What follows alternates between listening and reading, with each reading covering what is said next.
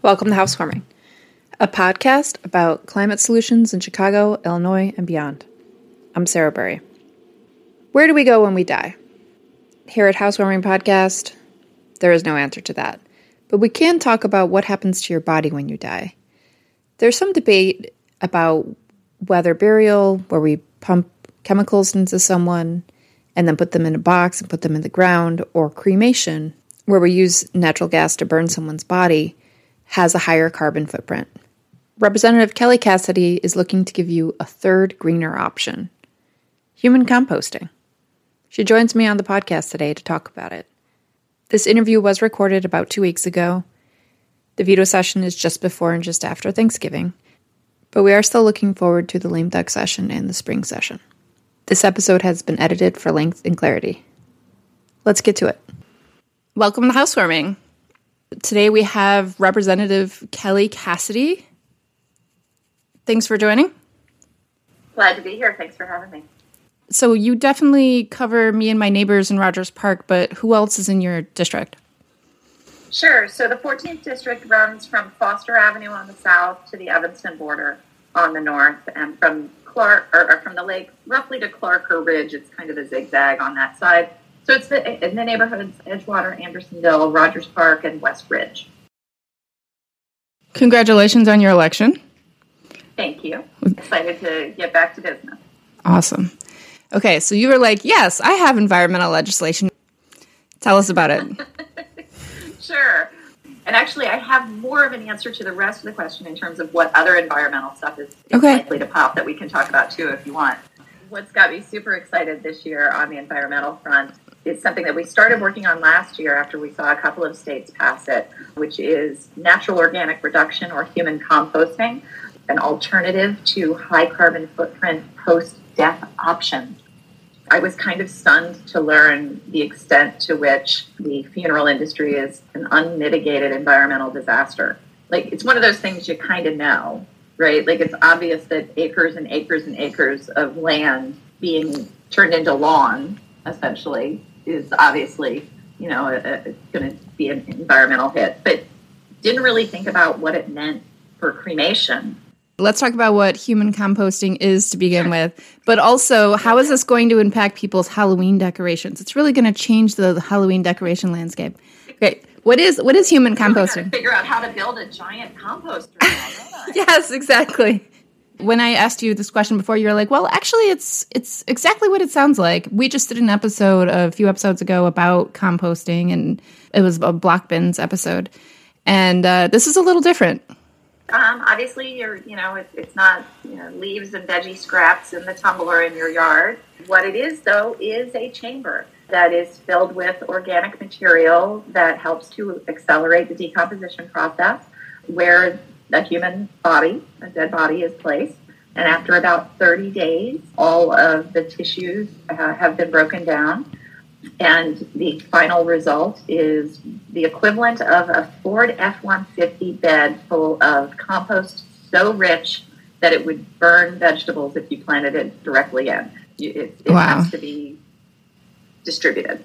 And so in the funeral industry, in the natural organic reduction industry, most people don't take all of the byproduct. They give you an urn full of compost, and then there are partnerships that these providers enter into. The one that was most fascinating to me, in California and Oregon, they're working with the Forest Service to restore land that has been burned in the forest fires this year. So they're using these materials to help to accelerate the regeneration of those forests, which is kind of an amazing side effect of, you're not just going to fertilize a lemon tree in my honor, you're going to rebuild a forest with me. Yeah, that's pretty amazing. What initially got you excited about this concept? This one actually came to me from a constituent. Some of my best stuff is, the amazing folks who live in these communities who are experts in a million different fields bringing me ideas. So a constituent came to a town hall last summer, shared that I think at that point one state had done it. Also shared that Maine had taken the additional step of allowing Viking funerals, which we're not really going there yet.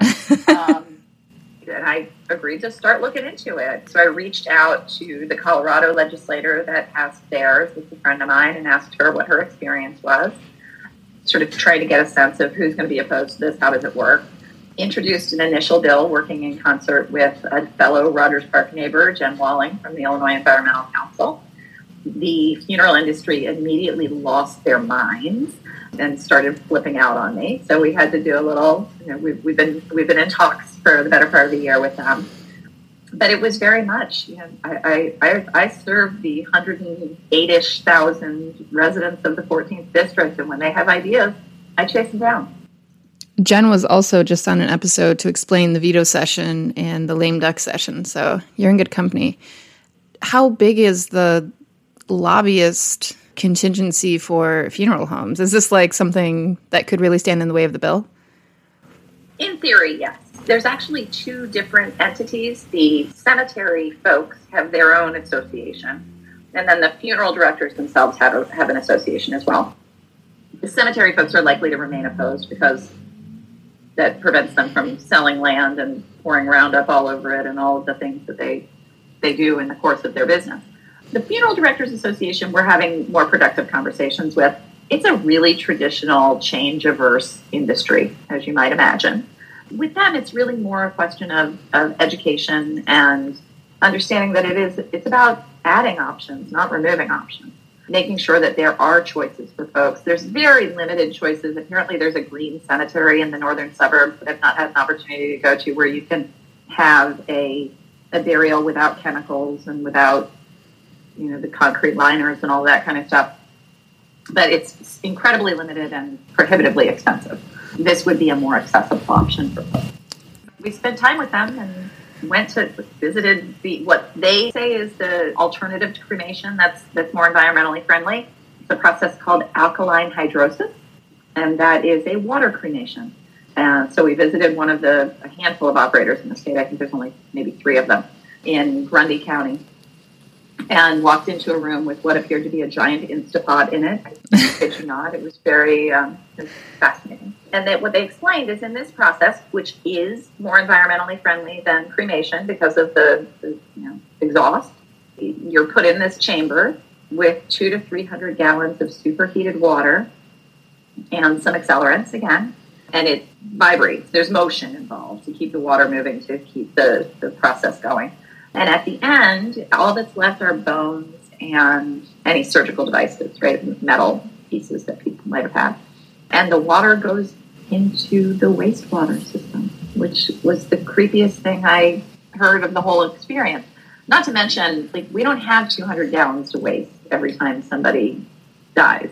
I think they wanted us to join them there to see that we don't need to do human composting. And what I saw is that we really, really, really need to do human composting because of the impact of this one.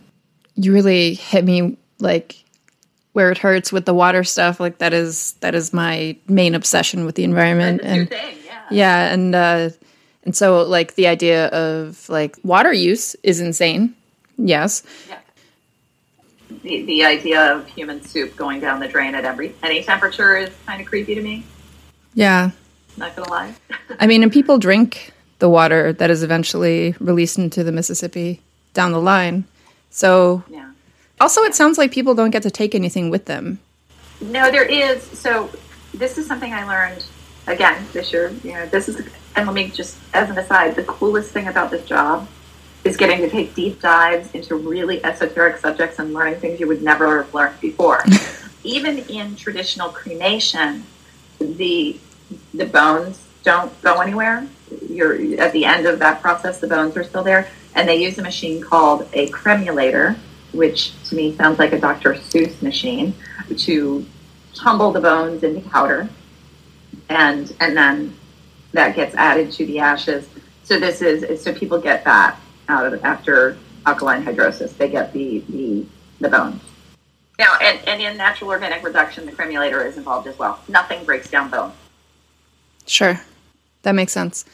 Okay, so right now in Illinois, let's just talk about what the landscape is for this right now. You can pay to get buried in a cemetery, during which they pump you full of chemicals, and then put you in a nice outfit. We have a fancy box that has to be built out of hardwood that we can't spare.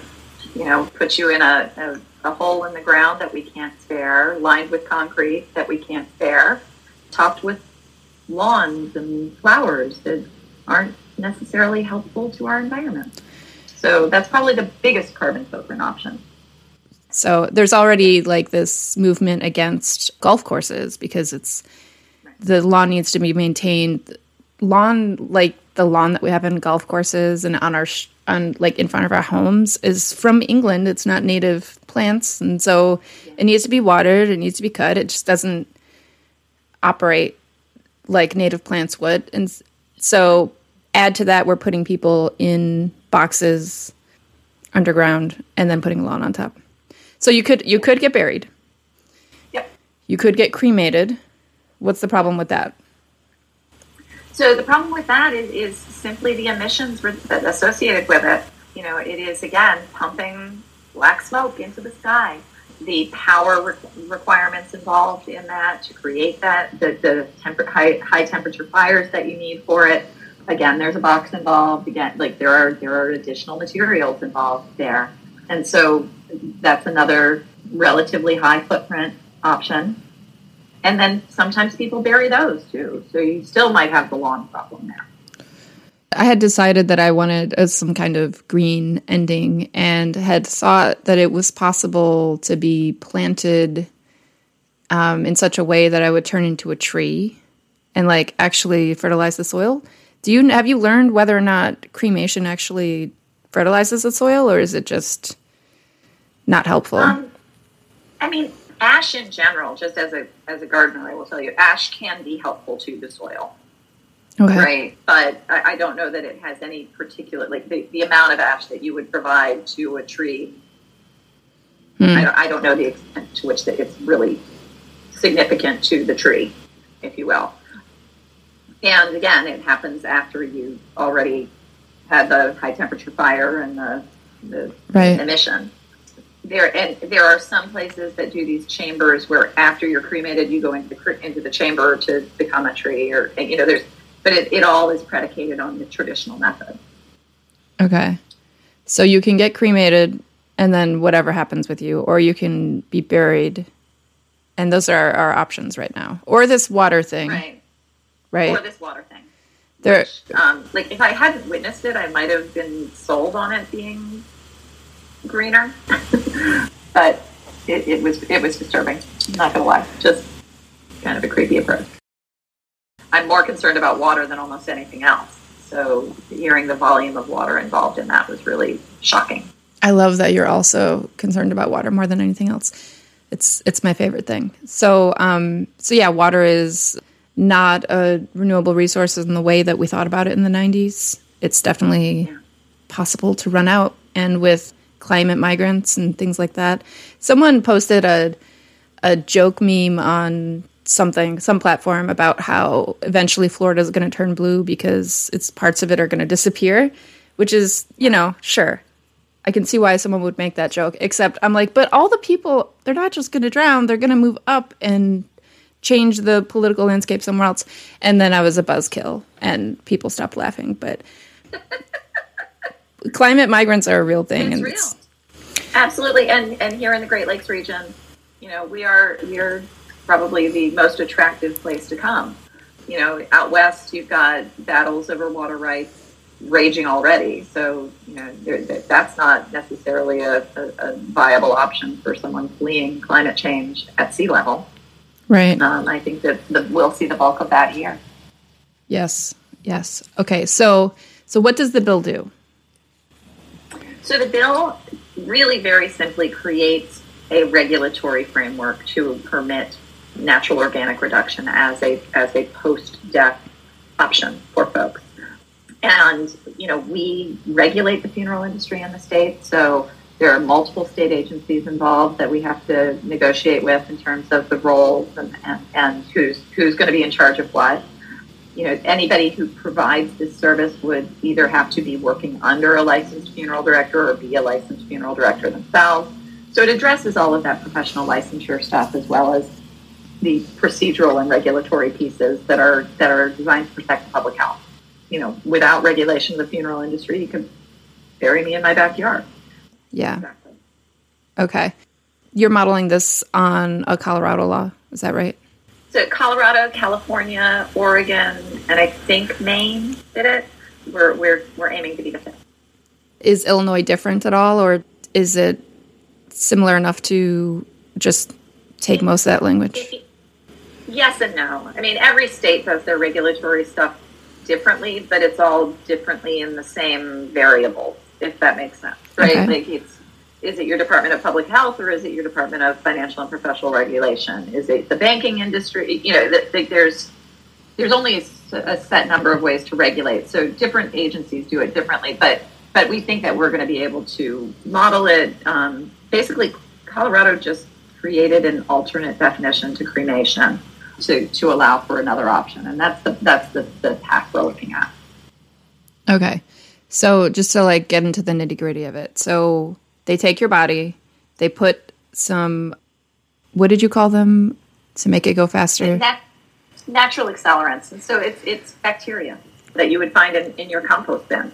But you know, anybody who's ever done backyard compost or has done it with any level of attention, and probably the folks who listen to the bin discussion, there are additives you can put in if, for example, your compost is running too cold, or if you've got too much wet stuff and need more dry stuff.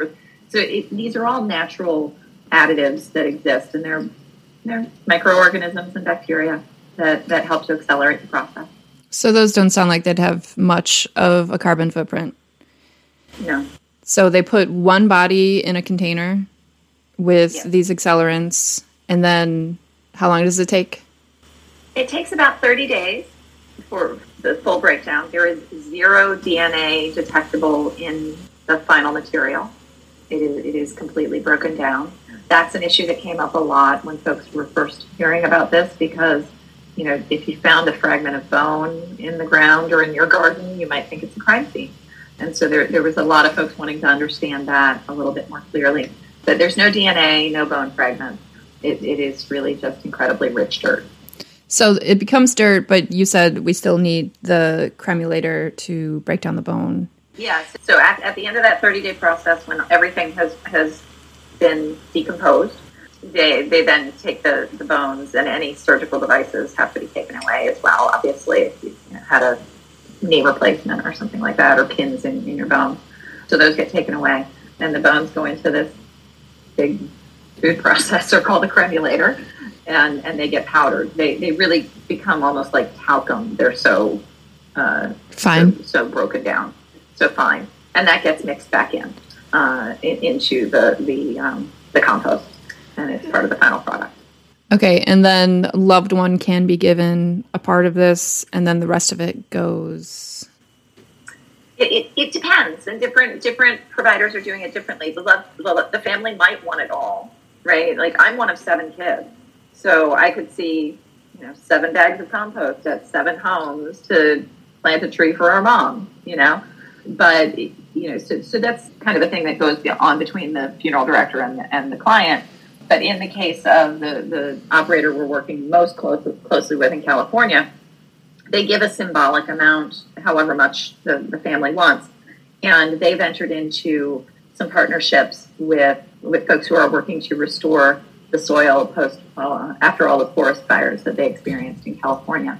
And so the remainder is going into helping to bring back those forests more quickly, which, like, to me, sounds like a bonus. It doesn't sound like here's what we're going to do with the rest. We're just going to get rid of it. It's like it actually expands on my desire to be part of the solution even after death. So that's one option. I've heard of other operators that partner with traditional cemeteries, and they use it to lessen their chemical use in maintaining the grounds.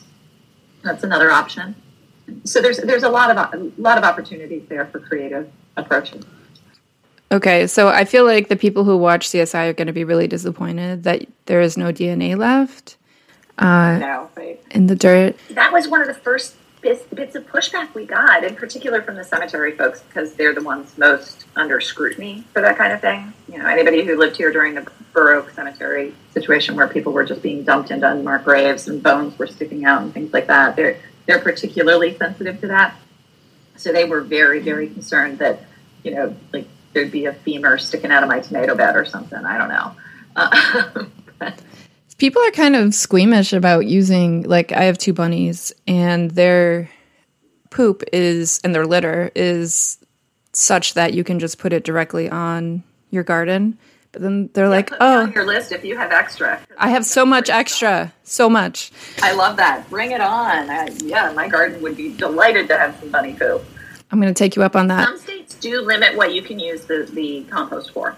I think it's Colorado that has the prohibition on food or on commercial food. You can't really prohibit what people do in their own yard, but it cannot be used in any commercial food farming operation, which is really not about science so much as people's feeling. Yeah, it's the you factor. Like, if that's what folks want, that we'll do that, but I don't know that it's necessary.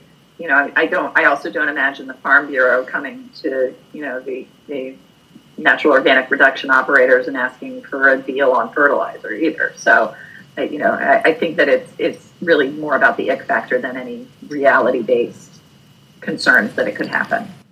Yeah.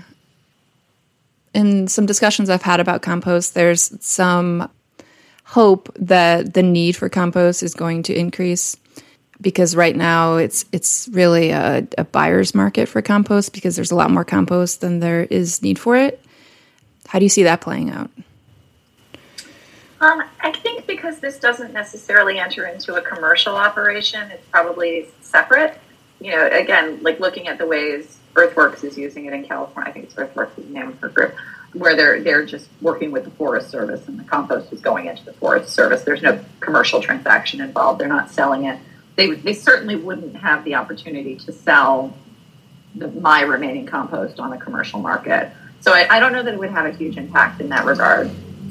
Do you think that as, maybe as you're looking at, some of those partnerships with existing cemeteries, they're making a choice to do this instead of purchasing chemicals or commercial compost? So maybe a tangential connection there. Yeah, runoff from chemicals on land is a pretty big problem for the water. I love this idea. I'm going to sign up. So how scalable is it? Like this box or the container that they compost people in has to be a fair size. Human sized, right? So how? Can we talk about scalability? Yeah. So that part of that is that need to be able to accelerate, right? To be able to have it work more quickly than the natural process would. So getting it down to that 30-day window has helped with that. Again, the operator that I've spoken to in California is currently, she started out with, I think, 3 or 4 chambers, and she's already quadrupled her capacity. The structural needs, once you get going, are kind of minimal. It's not as if with the alkaline hydrosis process, you need this very complex machinery with connections to the sewage system and power connections and all of that. And that's not the case with these. Once they're doing their thing, they're doing their thing. And so it's really only limited by your capacity to buy the chambers. And when I was talking to the alkaline hydrosis guy, his one setup is about, I think he said it was $350,000 for one of those. So that really isn't scalable. And he's even said as much, that it's very difficult for folks performing this service to scale because it requires, he's got a completely separate facility for it from his crematorium because they operate in totally different ways. So I think that this is actually a lot more scalable than some of the current processes. So have you visited a place where they do this or seen pictures of it? We talked about it this summer about going out there, but we have not. Okay. Do you have an idea of, is it like a factory setting? Like a warehouse. Like a warehouse. That's fascinating. I wonder if they have any additional security measures because it's people's bodies. I'm sure they do. I mean, you largely because you just want people to feel safe giving you the body of their loved one. Yeah, I recall, odd aside, but when my dad died in Florida, he was to be cremated. And he died in hurricane season. And my sister, I was already back home. My sister got a call from the crematorium asking her to pick up our dad because they were evacuating because the hurricane was coming. And it was only a few days after we had sent him, and they had told us it would be a couple of weeks. And she had to ask in very Cassidy fashion, is he done yet? Like, am I picking up his body or his ashes? So, they do have to have some contingency plans and security to make sure people are comfortable and feel safe. But I don't know that there's any huge security risk, per se, to the facilities. Sorry for your loss, but that is a valid question. What form am I picking him up in? Right. Like, is my car going to be enough, or do I need a truck? Like, what's happening here? It's totally a valid question. Is this coming in the spring? When are you going to introduce the bill? Okay. Yeah, so the bill, I did introduce a version of it already this year, but we're rewriting it and reintroducing it in the spring. And in fact, next week we'll be meeting with the various departments who are responsible for oversight of the funeral industry to get them all in the same room at the same time and make somebody choose who's going to be in charge of this one, so that we can move forward efficiently in January after we're sworn in. Are you finding a lot of buy-in? Or other representatives being like, this is a great idea? Or are they like, really? A little bit of everything. I mean, the Green Caucus is all in. I can't remember how many co-sponsors I got. I got a ton of co-sponsors when I walked it around the floor. I did have a fair number of colleagues who shared, Kelly, you pretty regularly bring me bills that I have to spend a minute figuring out how I'm going to explain to my pastor, but this one takes the cake. That's amazing. I love that you have the sort of reputation of, I'm going to do what needs to be done, and we're going to figure a way into this, and people sort of expect that from you. That's pretty great. It is pretty fun. It's a pretty fun role to play in the General Assembly, no doubt. I'm very lucky. I represent a district that doesn't just expect this, they demand it. So if there's something big to take on, I'm here to do it. Amazing. So you have sponsors. It's going to be reintroduced in the spring, and you've been working with one of the two industries that would be really impacted by it. Do you think it has a good chance? I do. I think that, it's really one of those things that the immediate reaction is kind of like, oh, this is weird. I don't want to think about it. And as soon as people start to hear more about it, they're like, oh, okay, fine. So I kind of feel like that's how this is going to come over. It's going to be rough for a few weeks, and then everybody's just like, whatever, it's fine, let's go. Once they come to understand that it's really not as weird as it sounds. And, we have this very weird, we don't talk about death well. People get all utsy and freaked out, and they don't want to think about their own death. And so getting over those hurdles, getting past that, getting past the X factor, getting past this is the way we've always done things, those are the hurdles. And I think they're all easily surmountable. Do you have an idea of how long it took other states to get this up and running so that people can start, paying ahead to have this done when they die? You know what? I haven't asked specifically, other than like, what does it take to get going? This person that we're working with out of California has been opening new facilities regularly. California just came online last year. So I think it can be a pretty quick turnaround, especially if you're either A, already a funeral director, or B, already engaged in partnership with one. Because I'm guessing the professional licensure is the biggest piece. So California and Colorado seem like they'd have pretty big markets for this. It's kind of a self-selecting service. You need to care about the environment to want to do something like this. And also there is this attachment to the idea of being able to go visit someone after they've died. But, you can plant a tree and put that compost in. So that's... Absolutely. Like, I think that's the piece for me.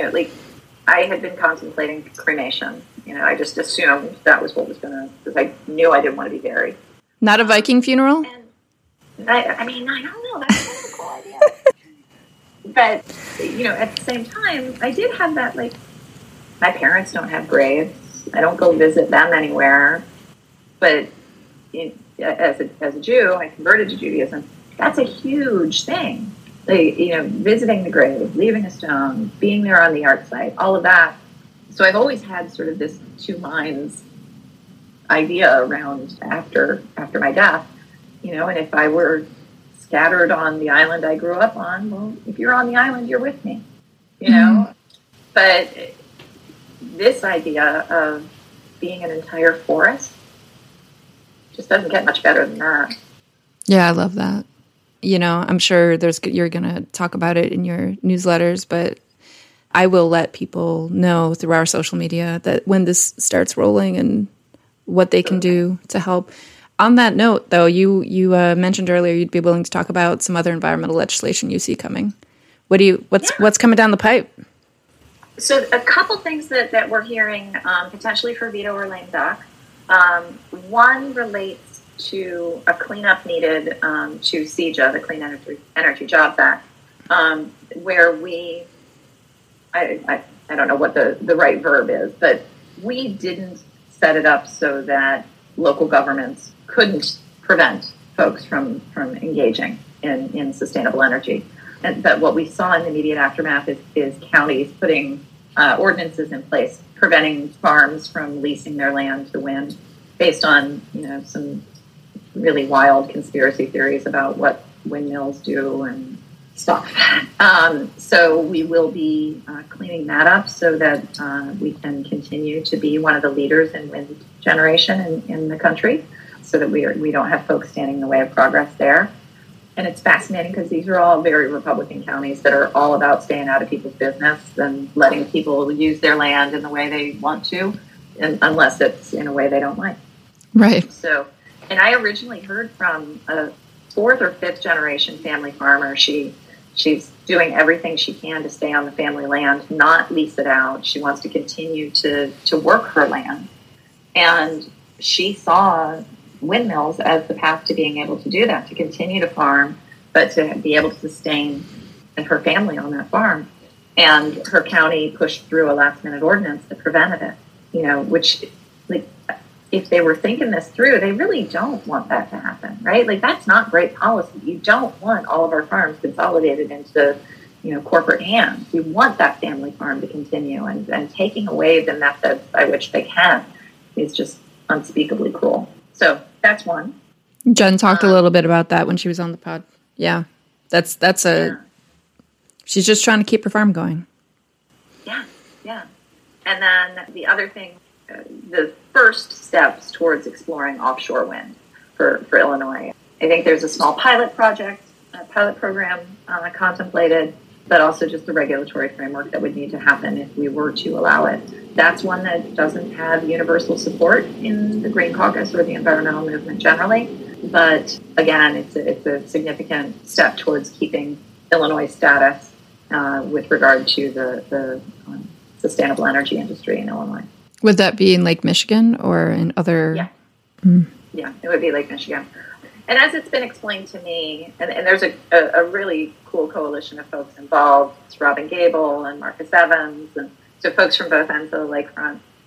And it's, contemplating, they're way far out, like past the cribs. You can barely see the water cribs from the lakefront. You have to know what they are to even realize what they are. And so from a visual standpoint, I think a lot of folks are reacting to that. They don't want the horizon littered. You really won't be able to see them.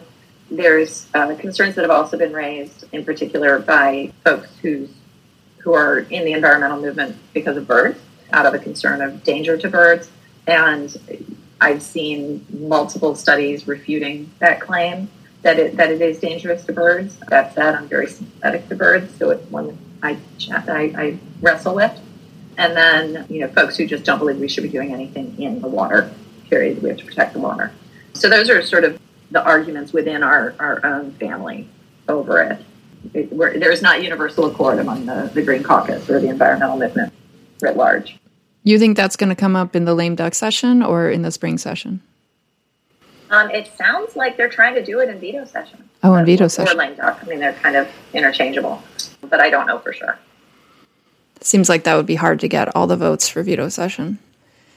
You would think.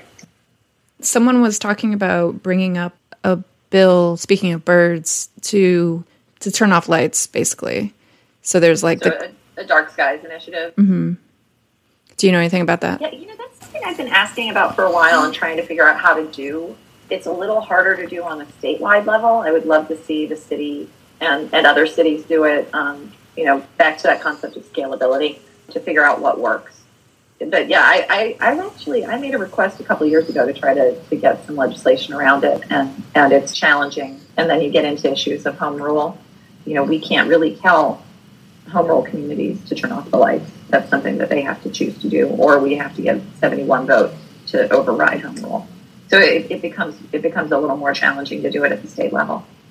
Okay, and for listeners, home rule is the ability to self-determine if you have a population over a certain amount. Do you know the population number off the top of your head? I don't. I could make it up.